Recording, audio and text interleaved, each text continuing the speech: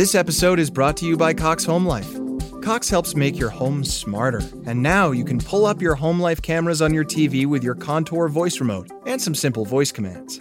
To learn more, visit cox.com/thisishome. This episode is brought to you by DirecTV Stream. Introducing DirecTV Stream, the best of live TV and on demand, which means you can watch your favorite sports, movies, and shows all in one place. So whether you want to catch the game live or watch the latest blockbuster, they've got you covered. And there's no annual contract. DirecTV Stream. Get your TV together at directtv.com. Requires high-speed internet and compatible device. Content varies by package and location. Restrictions apply. Hi, I'm Polly Campbell, and this is Simply Said. Simply Said is the place we come together to talk about the simple things we can do to live well, do good, and be happy. And we might just change the world along the way, or at least have fun trying. Are you ready? Let's go! Hello, we're back. Hoping you're having a good week. I am. This is Polly Campbell on Simply Said, and this is a special episode here on the show where we talk about practical ways, and I mean, even the things I can do to live well and do good and be happy. And if you can do them, and if I can do them, you can do them. And it's a special week here because my buddy Sherry is back. She's always clear to let me know what's working, what's full of baloney, and she's also super resilient, something we've talked about here on the show, something I write about a lot in my life because I think this quality of resilience is really, it's a cluster of qualities that we can all develop and practice to bounce back from adversity and move through the setbacks in our life a little faster and with a little less stress. You know, as I mentioned in the episode a few weeks ago, resilience doesn't take the pain away, but it helps us come through it a bit stronger. It helps us move forward without getting stuck in it. Who doesn't have adversity? Who isn't facing setbacks? You know, even the stress that comes from the good things in our life, like a new marriage or a new baby or a new job, requires resilience to manage. And so I'm all about finding the tools and giving us the opportunities and possibilities to elevate our lives and move through those experiences so that we can feel better doing them. And one of the components of resilience, a huge component of resilience, is social support. We need to reach out to each other. We need to support each other. We need to lift each other up and vent to each other. And research shows that when we do that, we are less depressed. We have lower incidences of anxiety and mental illness. And we really feel more satisfied and more joyful in our lives. So there's a lot of perks. And one of the people I reach out to time and time again for billions of years since we met in college is my buddy Sherry. Sherry, I know that we have often talked about resilience and the ways we get through the tough times because we've had some tough times. And I think I go back to the days in college when we were pretty sure that we had life all figured out. And the biggest challenge we had was finals. And it took about 30 seconds for me to get out of school and realize that I might be facing a few things bigger than that, right? Life gets a little tougher as we go on. Hey, Polly. Well, thanks for having me back. But I was thinking actually our biggest challenge in college was whether to watch Baywatch or Saved by the Bell. So had anyone said to me back then, these will be the things that you'll face in the next 30 years of your life, I would be like, nope, not me. No, it happens. It happens. And it's shocking when it does. Like I can see some of the things coming down the pike and I'm still surprised by it. But over the years, I think part of this is the wisdom that comes with age, which I really believe is a thing, but I probably didn't when I was 25. But there's a certain strength and power that comes from remembering the storms that we have weathered before. I think resilience really layers on. And we all have these qualities. Resilience is made up of a series of characteristics: optimism, humor, social connection, self-efficacy, which is a sciencey term for believing in your own abilities, right? We all have strengths that we can pull on during these trying times. And you don't want to have a cancer diagnosis, been there, done that, you know? You don't want to live with chronic illness or lose a loved one or lose a job.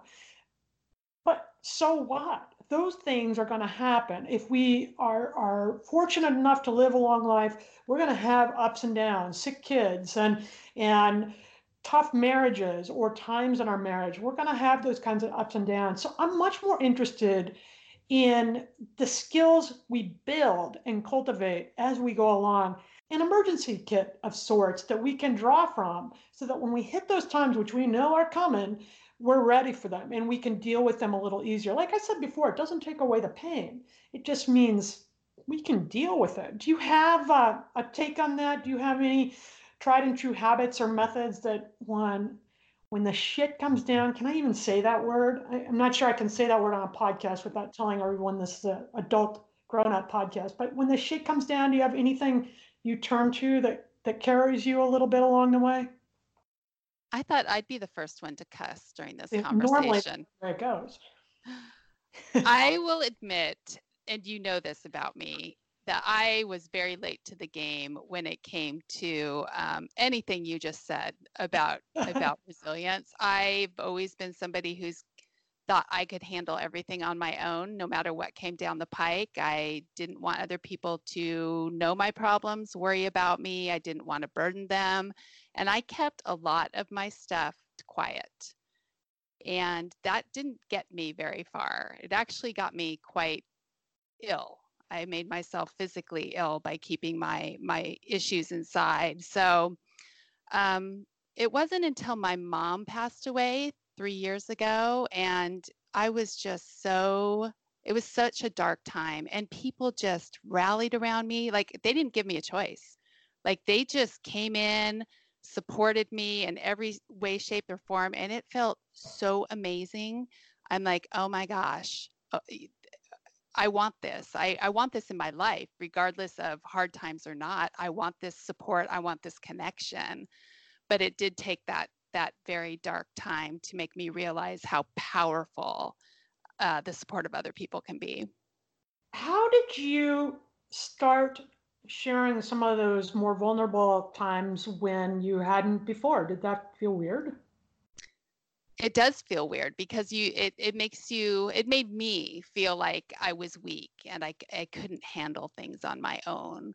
So, reaching out and just disclosing things wasn't necessarily my first go-to, but I wanted to feel connected. So I'm like, what can make me feel more connected to people without having to like, blah, here's the problems. I'm going through this and this and this and this. I wasn't ready for that. But one thing that has always been really important to me is connecting through others through giving back. So it's simple ways of giving back to other people got me through some really dark times, from my mom and from an illness, which I know we'll discuss, and from a difficult marriage. Simple things, making eye contact with somebody in a grocery store and saying, have a nice day, opening the door for somebody. One of my favorite things, still is like during the holidays when the parking lots are completely crowded and there's one parking space left, you just let the person come in the other way, have that spot, wave at them, and drive on by. Oh, Just simple things that make you feel connected, but you don't necessarily feel like you have to lay your troubles on the world. There's a lot of research that shows that the person who is doing the giving back or the giving in the ways that you mentioned actually get a greater boost physically. Their heart rate drops, their stress level drops, they're able to cope with their own challenges a lot more effectively, even more than the person who's getting the help. But you're making somebody else's day too. Like I was a couple months ago, I was down at the beach for the 4th of July, and I was carrying all this stuff to take down to meet my family on the beach. And there were these stairs that I had to get down, and they were really unlevel. There was no railing, and I got trapped. My balance isn't good anymore, and my hands were full. There was nothing to hold on to, and I got halfway down the stairs, and I realized if I took another step, I was afraid I would fall. And I was so frustrated and so disappointed in myself that my body is changing to a point where I couldn't make it work. And I was standing there feeling trapped, trying to figure out how I was going to go. And I watched this lady walk down the sidewalk above me, and she made eye contact with me. She walked about a quarter of a block. She came right down the steps and she said, "Hey, it looks like you could use a hand. Can I help you with this?" She wasn't condescending. She wasn't friendly, like we didn't need to be besties. She didn't ask me if I was in trouble. She just took a handful of my stuff and put my hand on her shoulder and walked me down the steps, and then she took off. And it made such a difference in my day because I didn't feel childlike, but I clearly needed the help. So I got where I needed to go. And I know that when she walked away, she felt better about her life and herself because, like you said, that kind of connection is a game changer for all of us. And I really believe if we do those little things, we can change the world. It does. It starts with, sometimes I know people are so resilient. I'm fascinated by the people in my life and what they've been through and the things they go on to do and accomplish and their positive attitude. People are really resilient, but it can seem so overwhelming in the moment. And so it's just those little steps that you can do just day to day that just little by little by little by little help you bounce back. It's not the big meaty stuff you feel like you have to take on to try to get through it. It's the little stuff that makes a difference. And I think it's important to remember to draw on the point that you just mentioned. We all have these big traumas. We all lose loved ones or animals that I consider loved ones too. We all, at one time or another, have a scary health issue, or someone we love has a scary health issue. And in those moments, which I've been there, and I know you've been there too, it can feel so isolating and so lonely. And yet, literally, millions of people, the guy next door, or the friend down the street, or the kid in school, have been there before. And I have found that when I start to share a little bit, for years, I never talked about the chronic illness I live with. I kept that very private because I didn't want to be judged for it and because I wasn't very secure in it myself. I found when I started sharing bits and pieces of that with people, I'm amazed at how many people are going through the same thing. And when I was brave enough to open myself up, not only did I get the support I needed to be healthier in my own life, but I was able to give support to other people who needed that as well. I completely agree with that. And part of what I have been doing, so of the past 3 years, I have been in recovery from anorexia, which you know very well. Although I think I tried to keep that from you for a while too. But as part of my recovery process, I have started writing a blog and sharing my story in hopes of connecting with others and supporting others who might be going through a similar journey. There's not a lot of adult people, a lot of it's teen oriented. So I wanted to give a resource for adults who might be struggling. And it's the way for me to not only give back and help, but a way to just connect with others. It's part of my recovery and helping other people in their recovery. It's a great resource. And if you, and I think it's an honest take, and I appreciate that. How can people find your blog?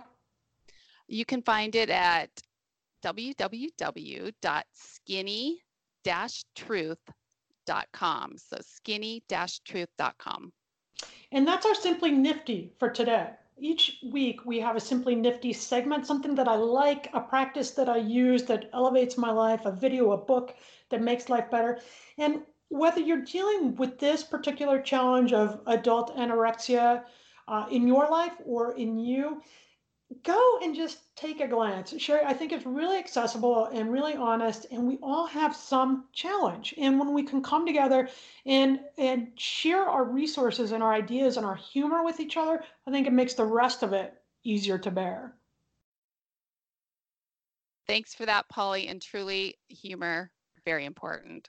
Another thing about resilience, and this is something that you pushed back on me on this one for years, and now I hear you telling me my words back. So you're in the ballgame now. But another principle I think of resilience, and one I talked about in the resilience episode, is called reframing, and that's kind of a sciencey term, but it's basically a technique or approach, we just tell the other side of the story. And I think one thing that we need to remember when we're locked in our drama and trauma, which is real, I mean, this is not going to take that stuff away, but we can tell all sides of the story. And it's really easy to look at the problem and say, well, this is never going to get any better. Or my kid really acted out in school today or did this stupid thing, all is lost.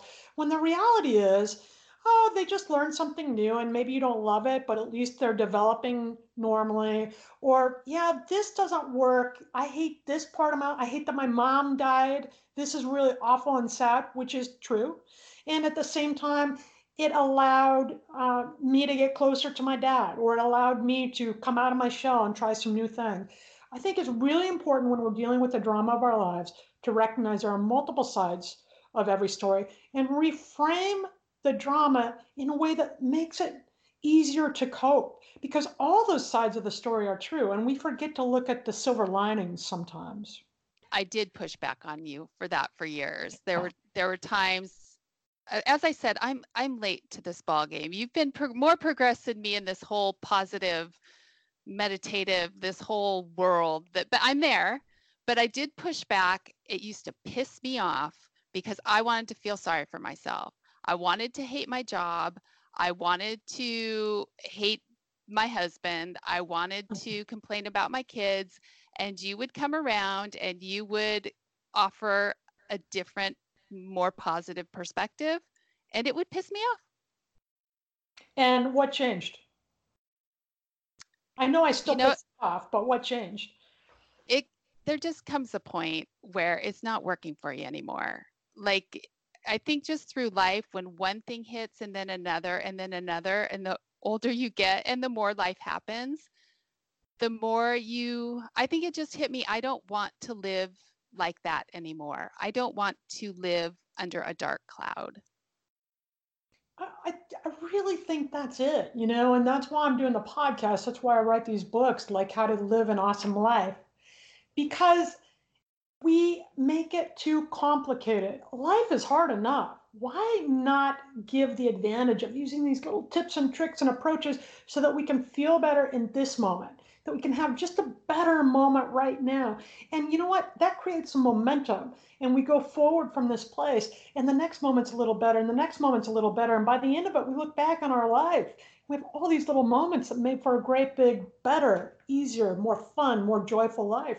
That doesn't take away the sting of the bad, but it means we are more than capable of dealing with it. And building on your social connections and reframing the bad news, good news stories, and finding humor in the absurdity of it all. I mean, sometimes our humor, Sherry, is very dark. We both had cancer. We both had different things, but it's always been something that we could cope with. I'm not saying you want to. I'm saying we are capable. And simply remembering that, knowing that you are already resilient, actually builds resilience. So pull on these things. Take a minute today and look at the strengths in your life and search for evidence. You've been in messes before and you've come through them before. Remind yourself what you're capable of and who you are. And that brings us to the Simply Start segment. And Sherry, I want to go back to your idea of giving back. I think that is one of the simplest and most empowering ways to simply start living without the black cloud, to simply elevate our experience by giving back to each other. And I think what you said is really important. When we talk about volunteering or giving back, we think big money and big time, but you're talking about giving up a parking space. That takes nothing, right? That takes nothing. And the number one thing on my list, if I were to say, do something today, would say, put an I love you note in your husband's work bag or your kid's lunch. Just a simple I love you. I love that. Another note I had here on my pages was to write a note of appreciation to somebody. People make mistakes and they do crazy things, including me. But when you take a beat just to share a note, an email, or a handwritten note telling somebody you care about, or even a stranger who's done a good thing, like the shout out to the woman who helped me on the beach, it uplifts you, it uplifts them, and that's a good place for us to simply start on everything else. Sherry, tell us again where we can find your blog and start building that network of social support. That would be at www.skinny-truth.com. www.skinny-truth.com. Check it out. Sherry, thanks for being here. You come back again and straighten me out. Thanks again, Polly. This is really fun. And that's it, folks. Thanks for tuning in. Be back next week with more practical ways to elevate our life and live well, do good, and be happy. How was that? I thought that was good.